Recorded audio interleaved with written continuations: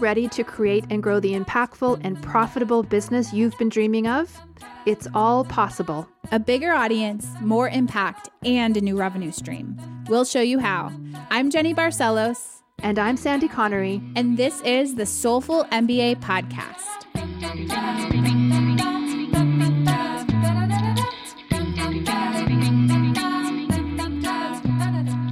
Hi, everyone. Welcome to episode 5 of the Soulful MBA Podcast. I'm joined with my co-host, Sandy Connery. Hey, Sandy. Hello. Hi, Jenny. And I'm Jenny Barcelos. And this episode is all about money. So, Sandy, why don't you share a little bit more about what we're going to talk about today?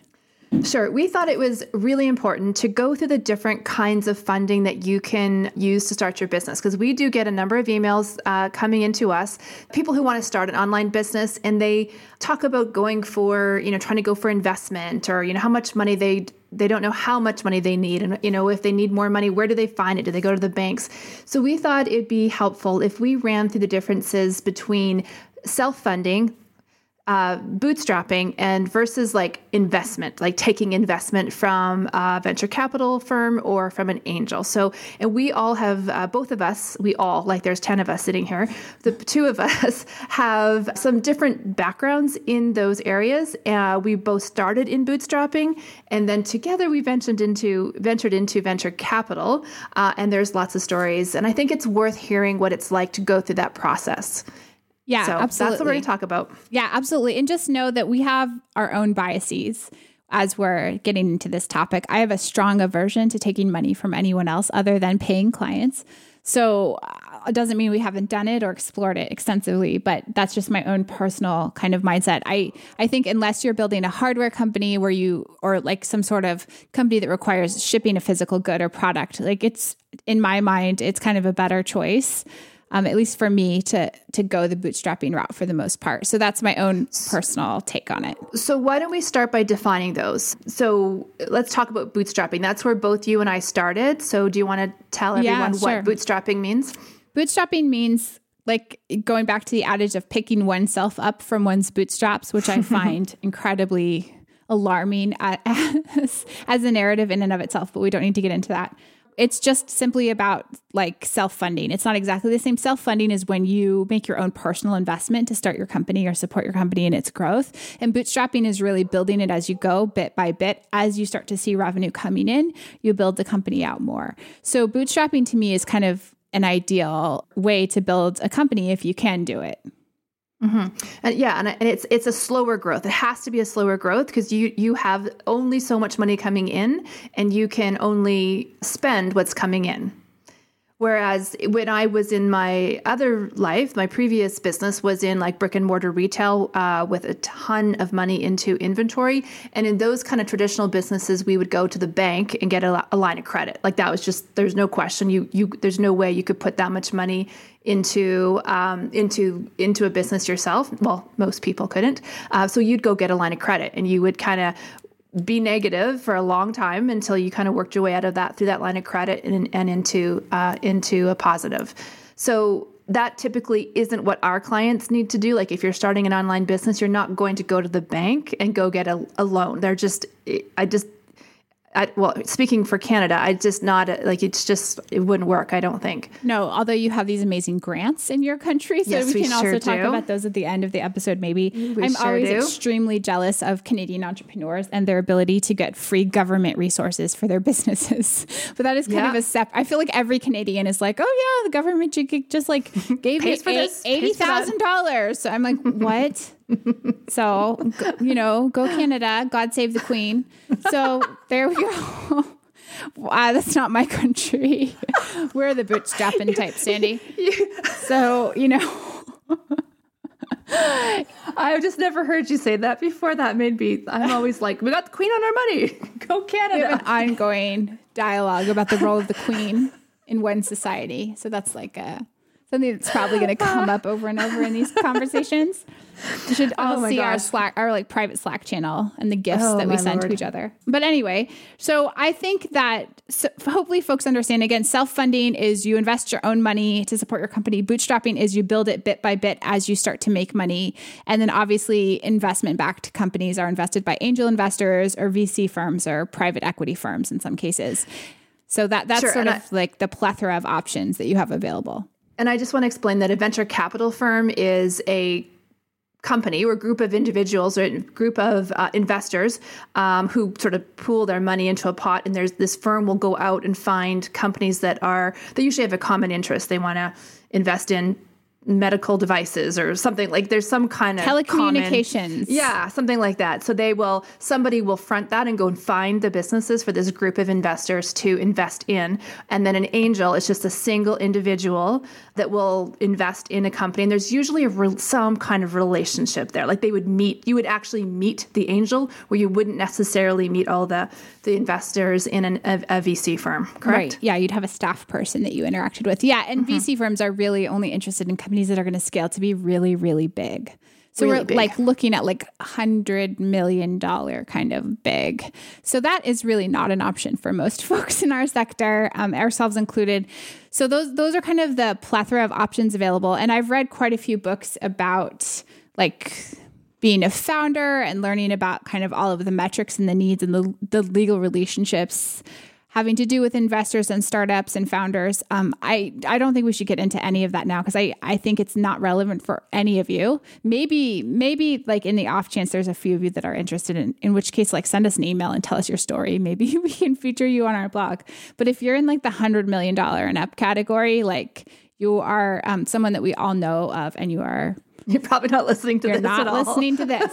So not this episode. Yeah. So those are the different options. And I think that we partly want to tell our story because I think we get asked about it a lot and people are interested in what lessons we've learned. And there are lessons there, but also because I think it'd be helpful for you to be able to roll out some options that you may have floating around in your mind right now about your business and how to grow it and scale it and start it, that hopefully we can put some ideas to rest for you that will help you take more decisive action in the coming days, weeks, and months to actually take meaningful action and grow your business.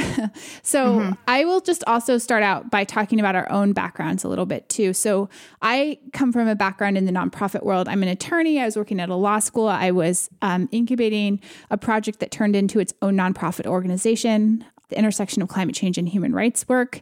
And I was spending a lot of time fundraising, grant writing, and courting wealthy individuals, many of whom had started or were in high positions at software companies in order to fund the work I was doing in the world. And it felt incredibly arduous to me and problematic for a lot of reasons to spend all of my time doing this. And I decided to start my own business so that I didn't have to go meet with very wealthy individuals and ask them for money all the time. And so for me, like this was never part of the game. Like I didn't want my role as an entrepreneur to be sort of in that same position that I had as a founder or co-founder of a nonprofit. So that's just like a personal thing to note in terms of my own bias. And Sandy, you obviously had your own experience. Yeah, the only way I knew to start a company was to self-fund. Like you had to, as owners, shareholders, we had to put our own money up front and, as I said, get that line of credit.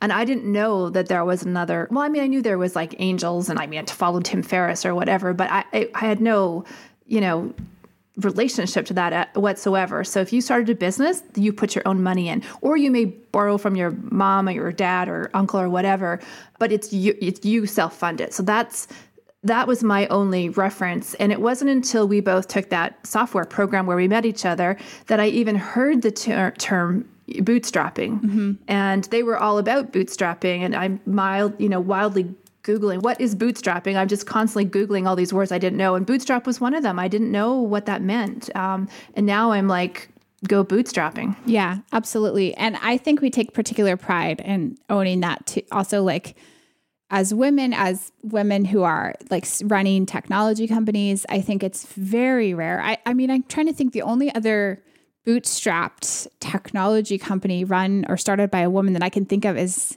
Edgar. Laura Roeder. Roeder. I can't think of anyone else. Like, I don't even know. There are very few comparatively speaking to women that are whose companies are VC backed, right? There are some angel backed, but it's so tiny all around that like the pool of women who have tech companies is so small. There's not very many of us in any of these pots or categories, but like, I don't even know of another. I'm sure there are some. Well, even just bootstrapped software companies like, Nathan Barry from ConvertKit, Josh Pigford from Baremetrics, are they bootstrapped? No.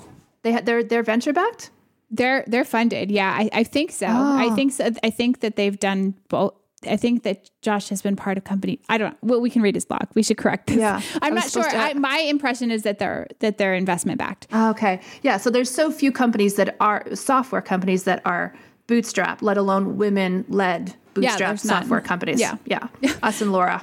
Yeah. Well, she's self-funded, right? Because she funded her company from her other online business. Yeah. So like it's like, there's a real reason for this, right? It's really hard to bootstrap. Like, that's what I was going to say. What are we doing? We're like a little bit crazy. People don't do it. Yeah. We're crazy. But also I think we're like living our beliefs, I mean, that's what we're doing. And we explore the other option, which we'll get into in a minute. But I also just want to add in for our audience and for those of you who are wellness entrepreneurs, like the spoiler, we really think you all should be bootstrapping.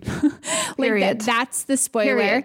And we're going to explain, I think, over the course of this episode, kind of why we think that and what's happened to us as we've explored other options. And like the beauty of bootstrapping gives you freedom, and there's a lot of great benefits to it too.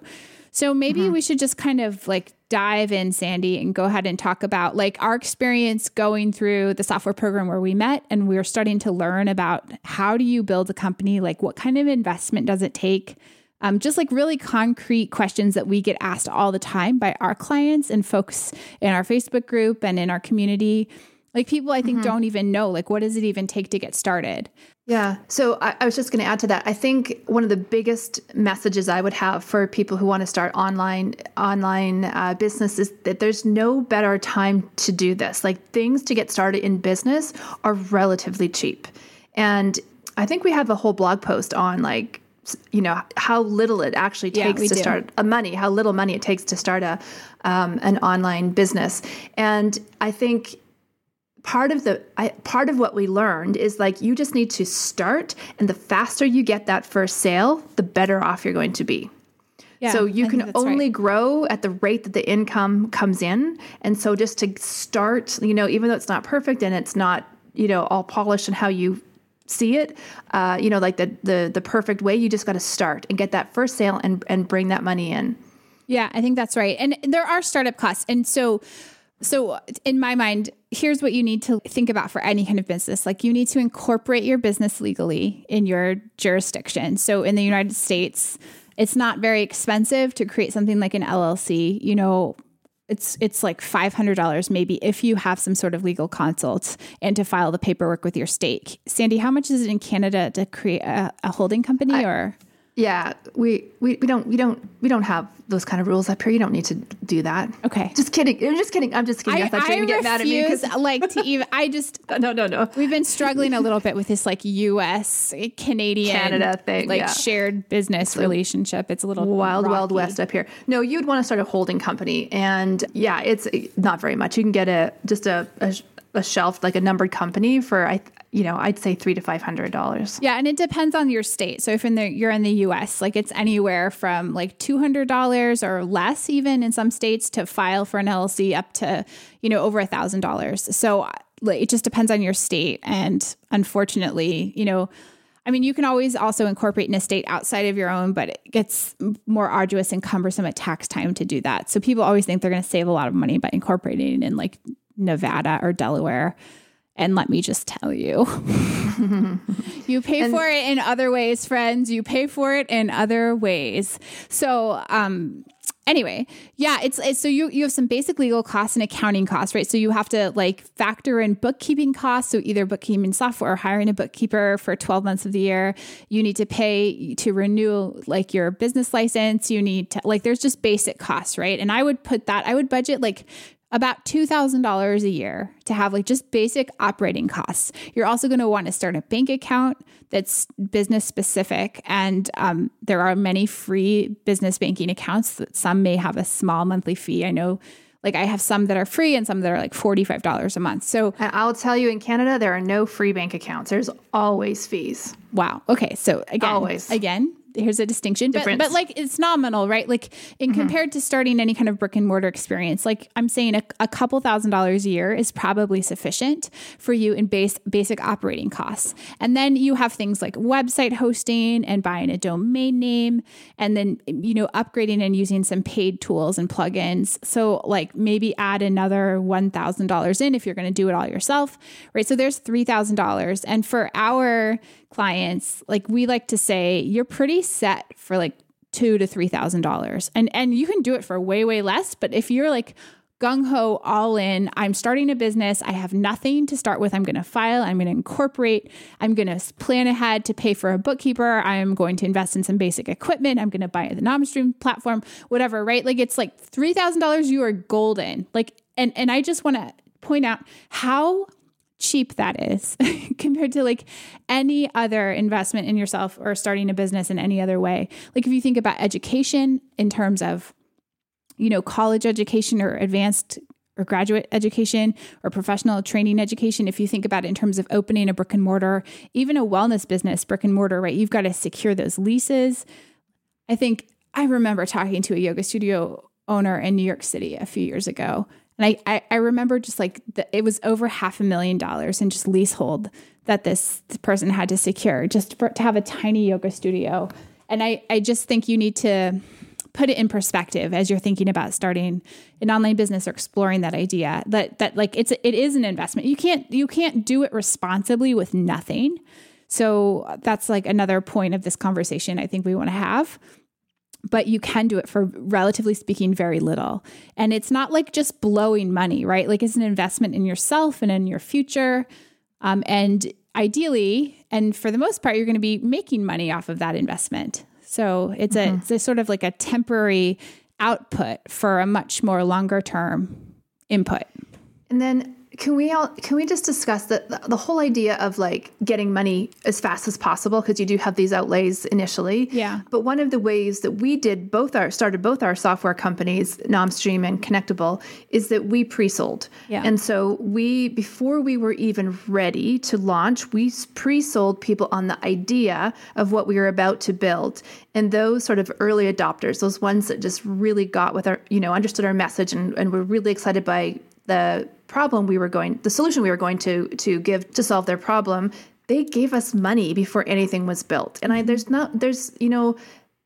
that could be applied to our listeners who are building an online business. Yeah, and it works it's Kickstarter. Kickstarter basically. So you go out to your community, your existing community, and you say, hey, I want to build this thing. If you get in on the ground level, you get perks for life, or you get the special price, or you get two for one, give one to a friend, whatever your deal is, you do that in exchange for getting people to buy into something before it's done.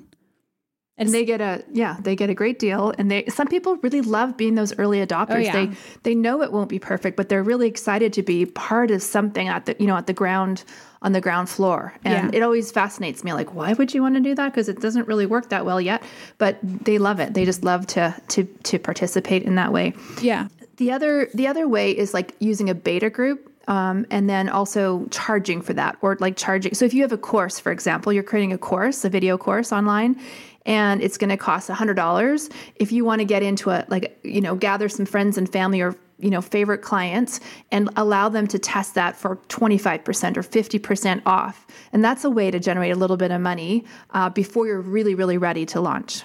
Yeah, I think that's great. And then we do also have clients who come to us about going to ask others for money. So if you do have a friend or family member that you're getting money from, that's obviously your own business. And everyone needs to do what they need to do or what they're comfortable with. And for some people, that's fine. I would just say that you don't need to do that to start one of these kind of businesses. Like it's not necessary for you to do it. If you have the resources and the relationships and somebody is like eager to support you in some way, and they've been wanting to help help support you or take an action, that's great. That's a gift. Awesome. But most people are not in that situation, and you don't need it. That's all. Like if it's not a readily available option to you, I just wouldn't stress out about that at all. Like this is completely available to you to become an entrepreneur in this way.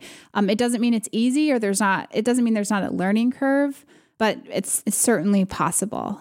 So let's move into the investment side of things. And maybe could you start by telling everyone why you sought out investment? So here you are, a bootstrapped, NomStream software, and you decided at some point, there was sort of a breaking point or decision point that you decided, I'm going to try and get investment. So tell us what that looked like. Part of it is, I think I have this like sensibility. Like I'm a very humble person in a lot of ways. So I think the whole time I was growing NomStream from day one by myself, I was haunted by this idea that there's so much that I don't know. Like, and I've only been exposed to this one sort of like bootstrapped Kickstarter method. And I was starting as the company was starting to experience growth, and I was running up against more and more things that were unfamiliar to me. And I was sort of unable to do it all myself. Like, it's just, when you have a certain kind of company that, like, for example, a software company requires tech support, and it requires like some element of handholding for onboarding and getting new clients onto a platform and that sort of thing. Like, there's only so much one person can do. And I was working with just one developer for a year and a half, and we were growing, and it was great, but it was also exhausting. And I felt like there was so much I didn't know how to do, and I didn't have time to learn. I couldn't master everything myself. And so I just started to feel like I'm not able to provide my clients with what they deserve because I'm so staunchly against anything other than bootstrapping. Maybe I need to explore other options so that I can learn what I don't know. And, maybe the grass is greener on the other side. Maybe I need to be able to hire more people and be able to better support this growing business. So that's like really where it came from. It was just like, I was tired, and I was afraid there was too much that I didn't know anything about. Like, I never even took a business class in school. I was like very anti-business my whole life. I mean, I was an environmental scientist and a political scientist and a lawyer, but I was a public interest lawyer. Like, I never worked at a law firm. I never even thought about interviewing to work at a law firm. I mean, my life was so much in this like activist, public service oriented approach that to me, it didn't cross my mind to learn about business. So I felt like I felt a little bit like I was doing a disservice to our clientele because I was operating with blinders on in my own mind. And I think, just to be clear, like with the software company, they're, to compare that to just having but having a course online or an info product online, there is a whole other level of knowledge needed to run a software company, like working with developers, and it's just a whole other world. So yeah. I don't think we're saying that use Bootstrap and then you're going to reach a point where it's like, I can't handle this, I need to go in for investment. Most of our clients will not reach that point. I think it's really specific to this industry. Yeah, or to something that like in some other way requires, some expensive level of expertise or a bigger team or something. I know that some folks in our industry in wellness are going after corporate clients or trying to build up corporate wellness programs. Mm-hmm. And there's a lot of like insurance issues to wade through and HIPAA issues in the case of the US. Like there are folks in wellness that have businesses that are more complex, and it like very well might make sense for you to partner with someone or require some sort of small investment in order to get a lot of legal paperwork done. And obviously those of you who are opening or who have brick and mortar businesses, like, yeah, you can't really bootstrap that. You can self-fund it, like Sandy said, through bank loans, but that's kind of a different thing. So we're really talking this podcast and our business teachings are all about online business because that's what we've learned. And that's what we can really share best, even though we have, we have a taste of other things. Like what we're here to talk to you about is online business. This podcast is brought to you by the NomStream software platform. NomStream is a tool designed to help you teach, train, and coach from anywhere on the planet. If you're a wellness professional looking to take your business to the next level, you can learn more at namastream.com.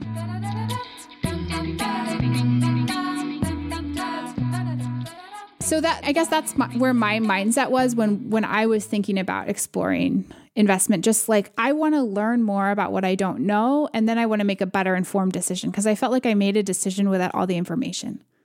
So what you did was you applied to a business, like a tech accelerator out of Seattle. I did. And they offered you the chance to be taught how to go and pitch to investors and introduce you to investors and have that sort of door open that you can go and, because otherwise as a sole person, you wouldn't have a clue. It'd be so hard to go like, hey, VC firm, here I am, talk to me. Like, that just wouldn't happen. Like, right. Yeah. No, you can't. No, nobody can do that really ever. So like, it was like, I think, was it 12 weeks or something, or 16 weeks? It was a long time. So I was accepted. NamaStream was accepted into a program with 10 other startups in the B2B sector. So we were all startups that served other businesses. So like, there were no apps or companies that were directly facing consumers it's all things, basically all things you would have never heard of, right? So people doing things behind the scenes to work with other businesses. So technology companies that service the back end of businesses.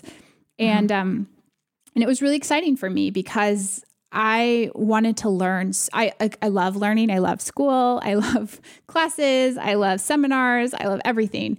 And so the idea of spending 4 months getting to learn about startup business and what it takes to grow and scale a software company was pretty much what it was like stars in my eyes. I mean, it was what I was hoping to be able to do, because I felt like then I could really give myself to NamaStream in a way that was meaningful. And it was not just me operating blindly, which is what it felt like for the first year and a half.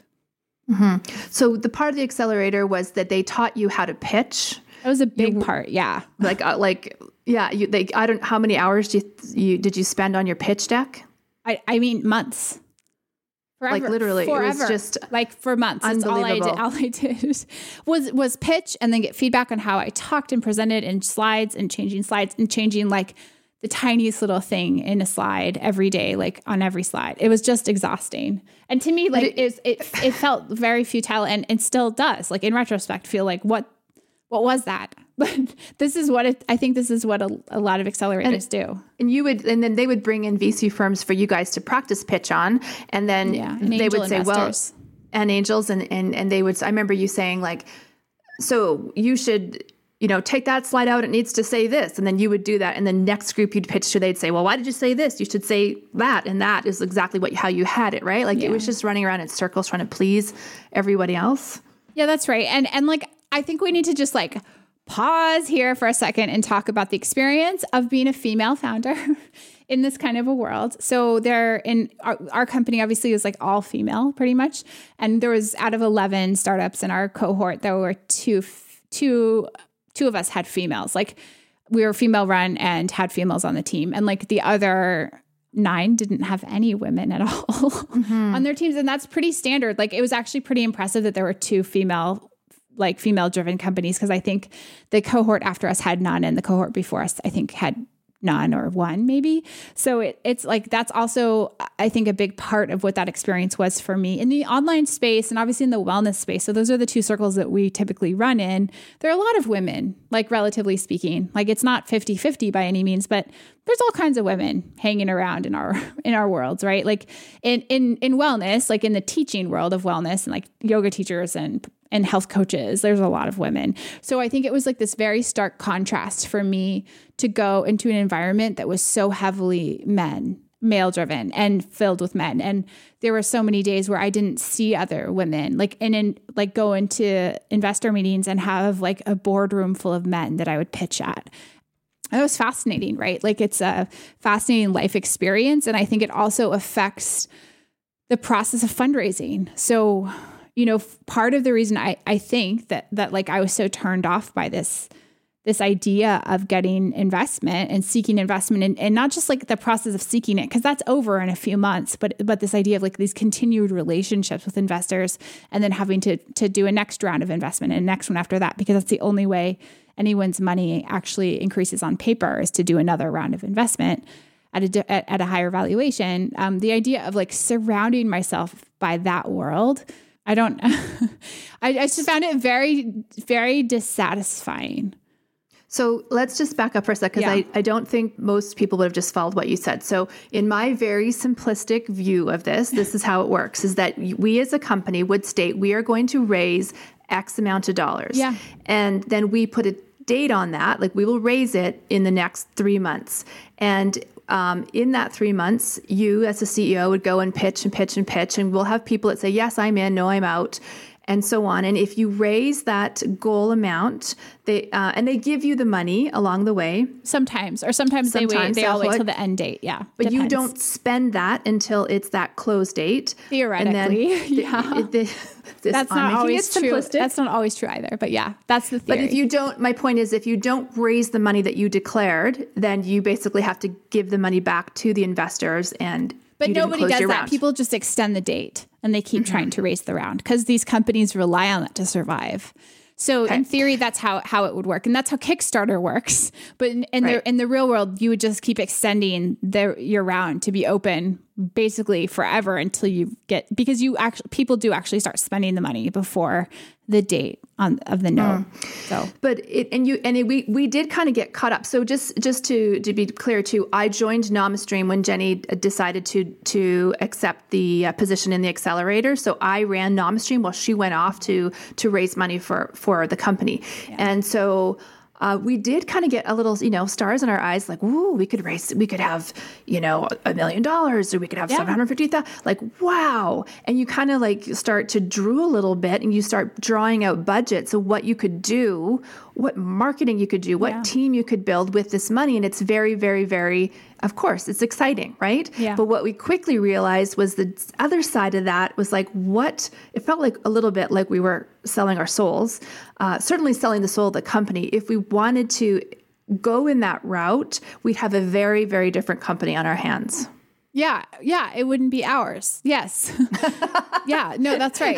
Well, okay, like here's just an example of something that was said to us, because I don't want to let this women thing go. I know you're trying to change the subject on me, Sandy.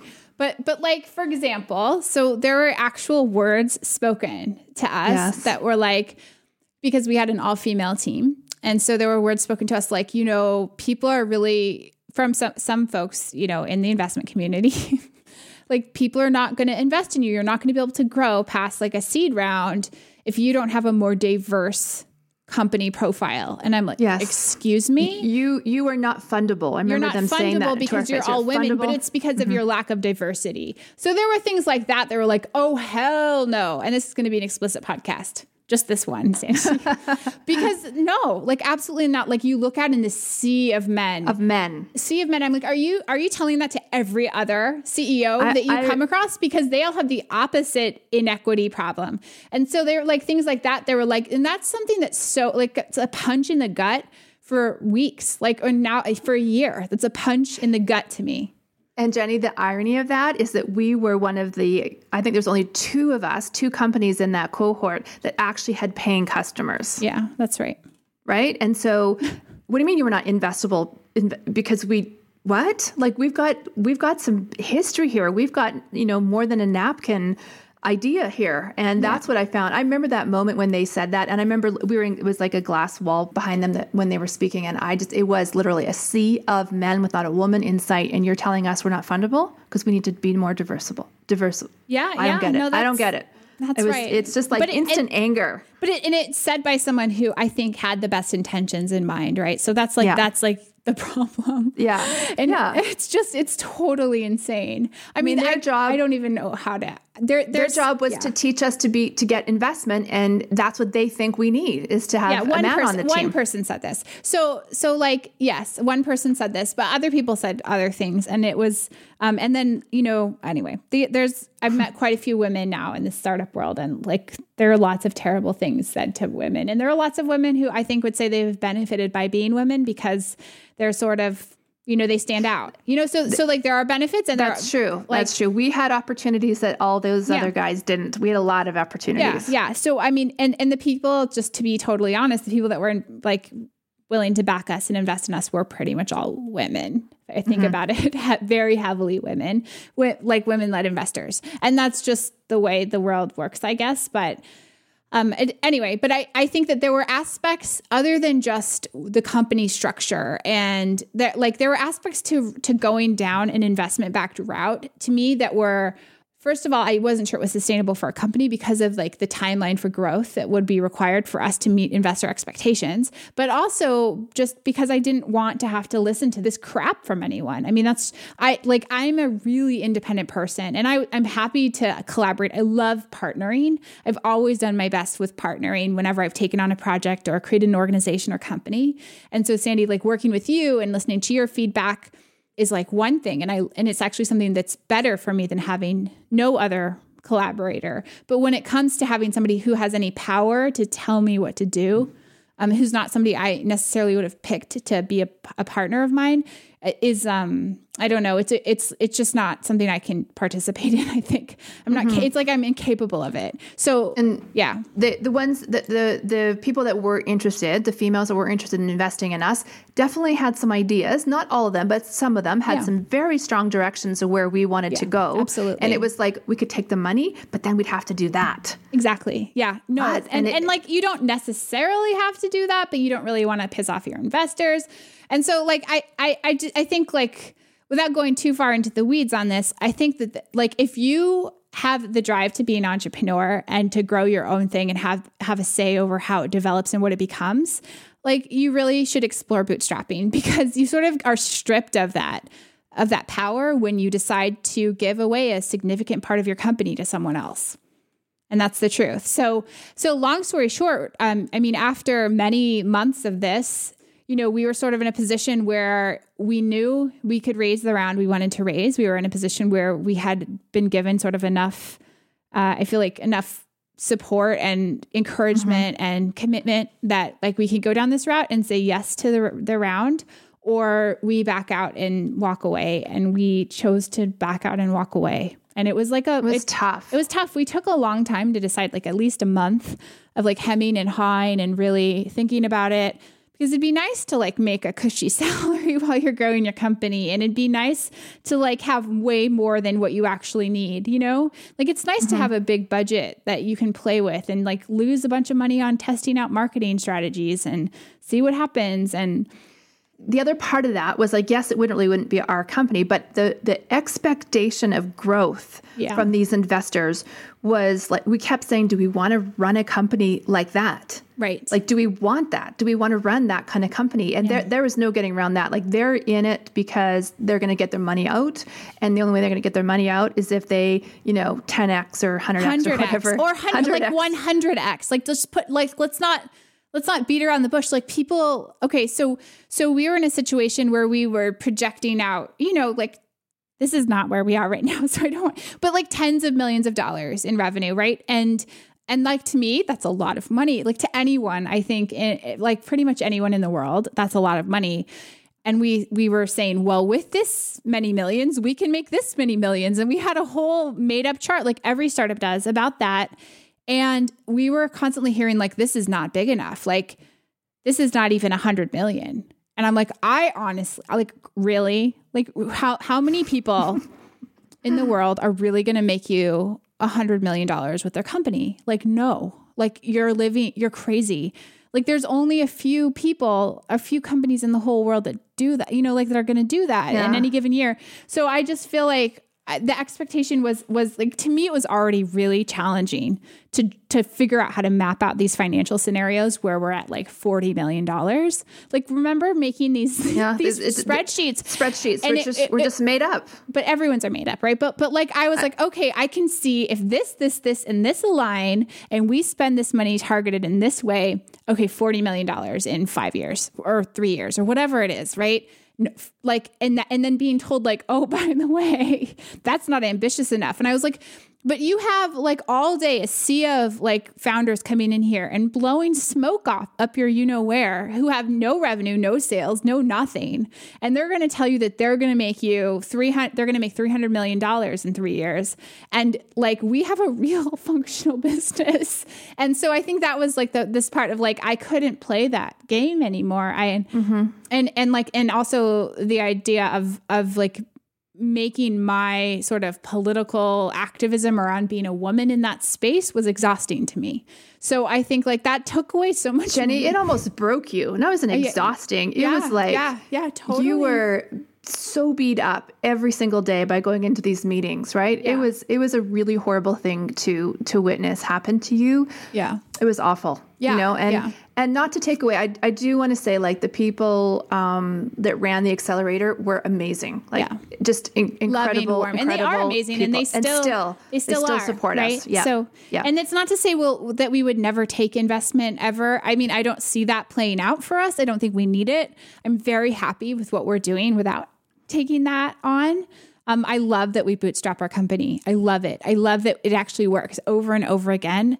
We need a pot of money for something and then we go make it and then we spend the money and that's how we work. And it feels safe and it feels controlled and doable. Yeah. Yes. And like ours and we're responsible and it's ours. And it's ours. And we have the say, right? And we can.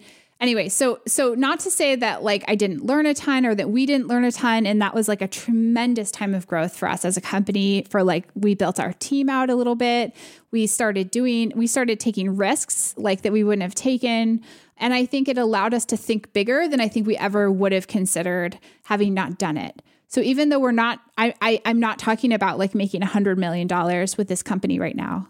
It doesn't mean that I'm not thinking 10 times bigger or 20 times bigger than I was before starting to go down that route to explore. But we'll do it on our own terms. But we'll do it on our own terms. Rate. Yeah. And our own rate. That's right. Mm-hmm. So like it was for us, I think absolutely a net win. And I think it's also always having more information and more knowledge to go into your decision-making process is always a win. But this is just to like illustrate to those of you, I imagine like some female founders will find this podcast somehow in the ether of iTunes and hopefully listen to another story because there's not enough of us out there. But for the most part, our audience is in the wellness space. And this is probably a little bit irrelevant to many of you. But I think we just want to tell our story just because we want you to understand what is involved, at least from our experience, what's involved with fundraising. And we want to sort of like dissuade you from even exploring it for the kinds of businesses that you all run. Because we've also seen a ton of clients go from nothing to profit, right? Within months, without any investment from anyone, right? It's not nothing, it's obviously like a few $100 or a few $1,000s is not nothing, but I promise you there's a better way to find it than going to raise it from someone that you're going to have to share your company with. Like there is, like get a second job, like take on some freelancing projects, like pre-sell, kickstart something. Like there are a lot of ways to raise those initial funds. That do not involve giving up part of your company and part of your soul potentially to do so. So, it's an interesting story and is a really, very valuable time that we spent together, that 3-4 months or whatever it was. Yeah. It was interesting and I wouldn't give it up for anything.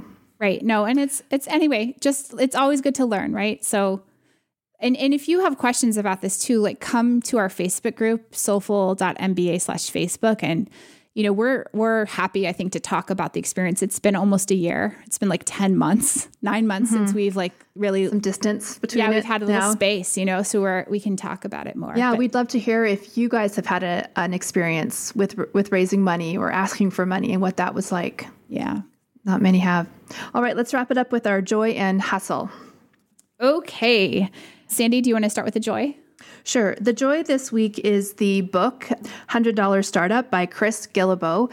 It is a fairly quick read, but it gives you an idea of what all these other entrepreneurs and owners are doing to start their businesses with relatively little money.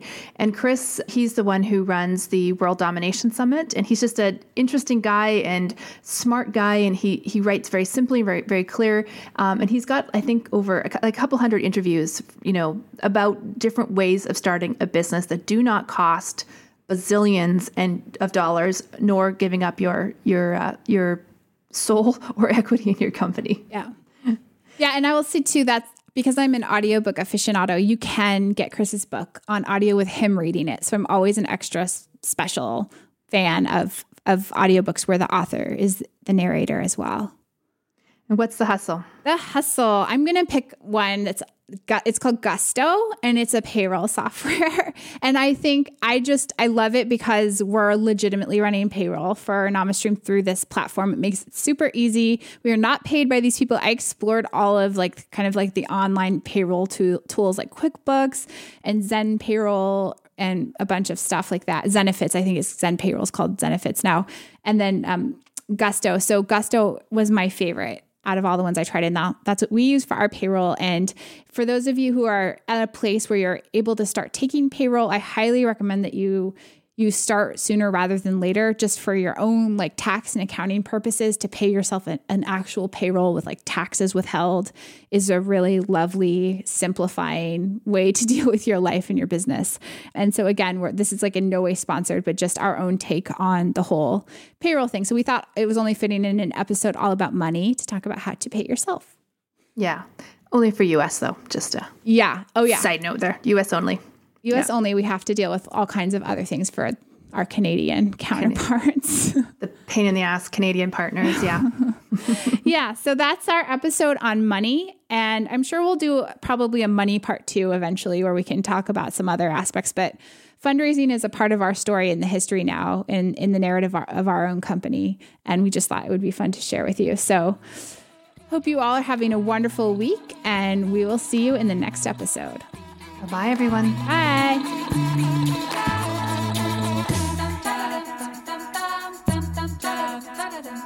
Soulful MBA is not just the name of our podcast. It's also the name of our premium business course and community.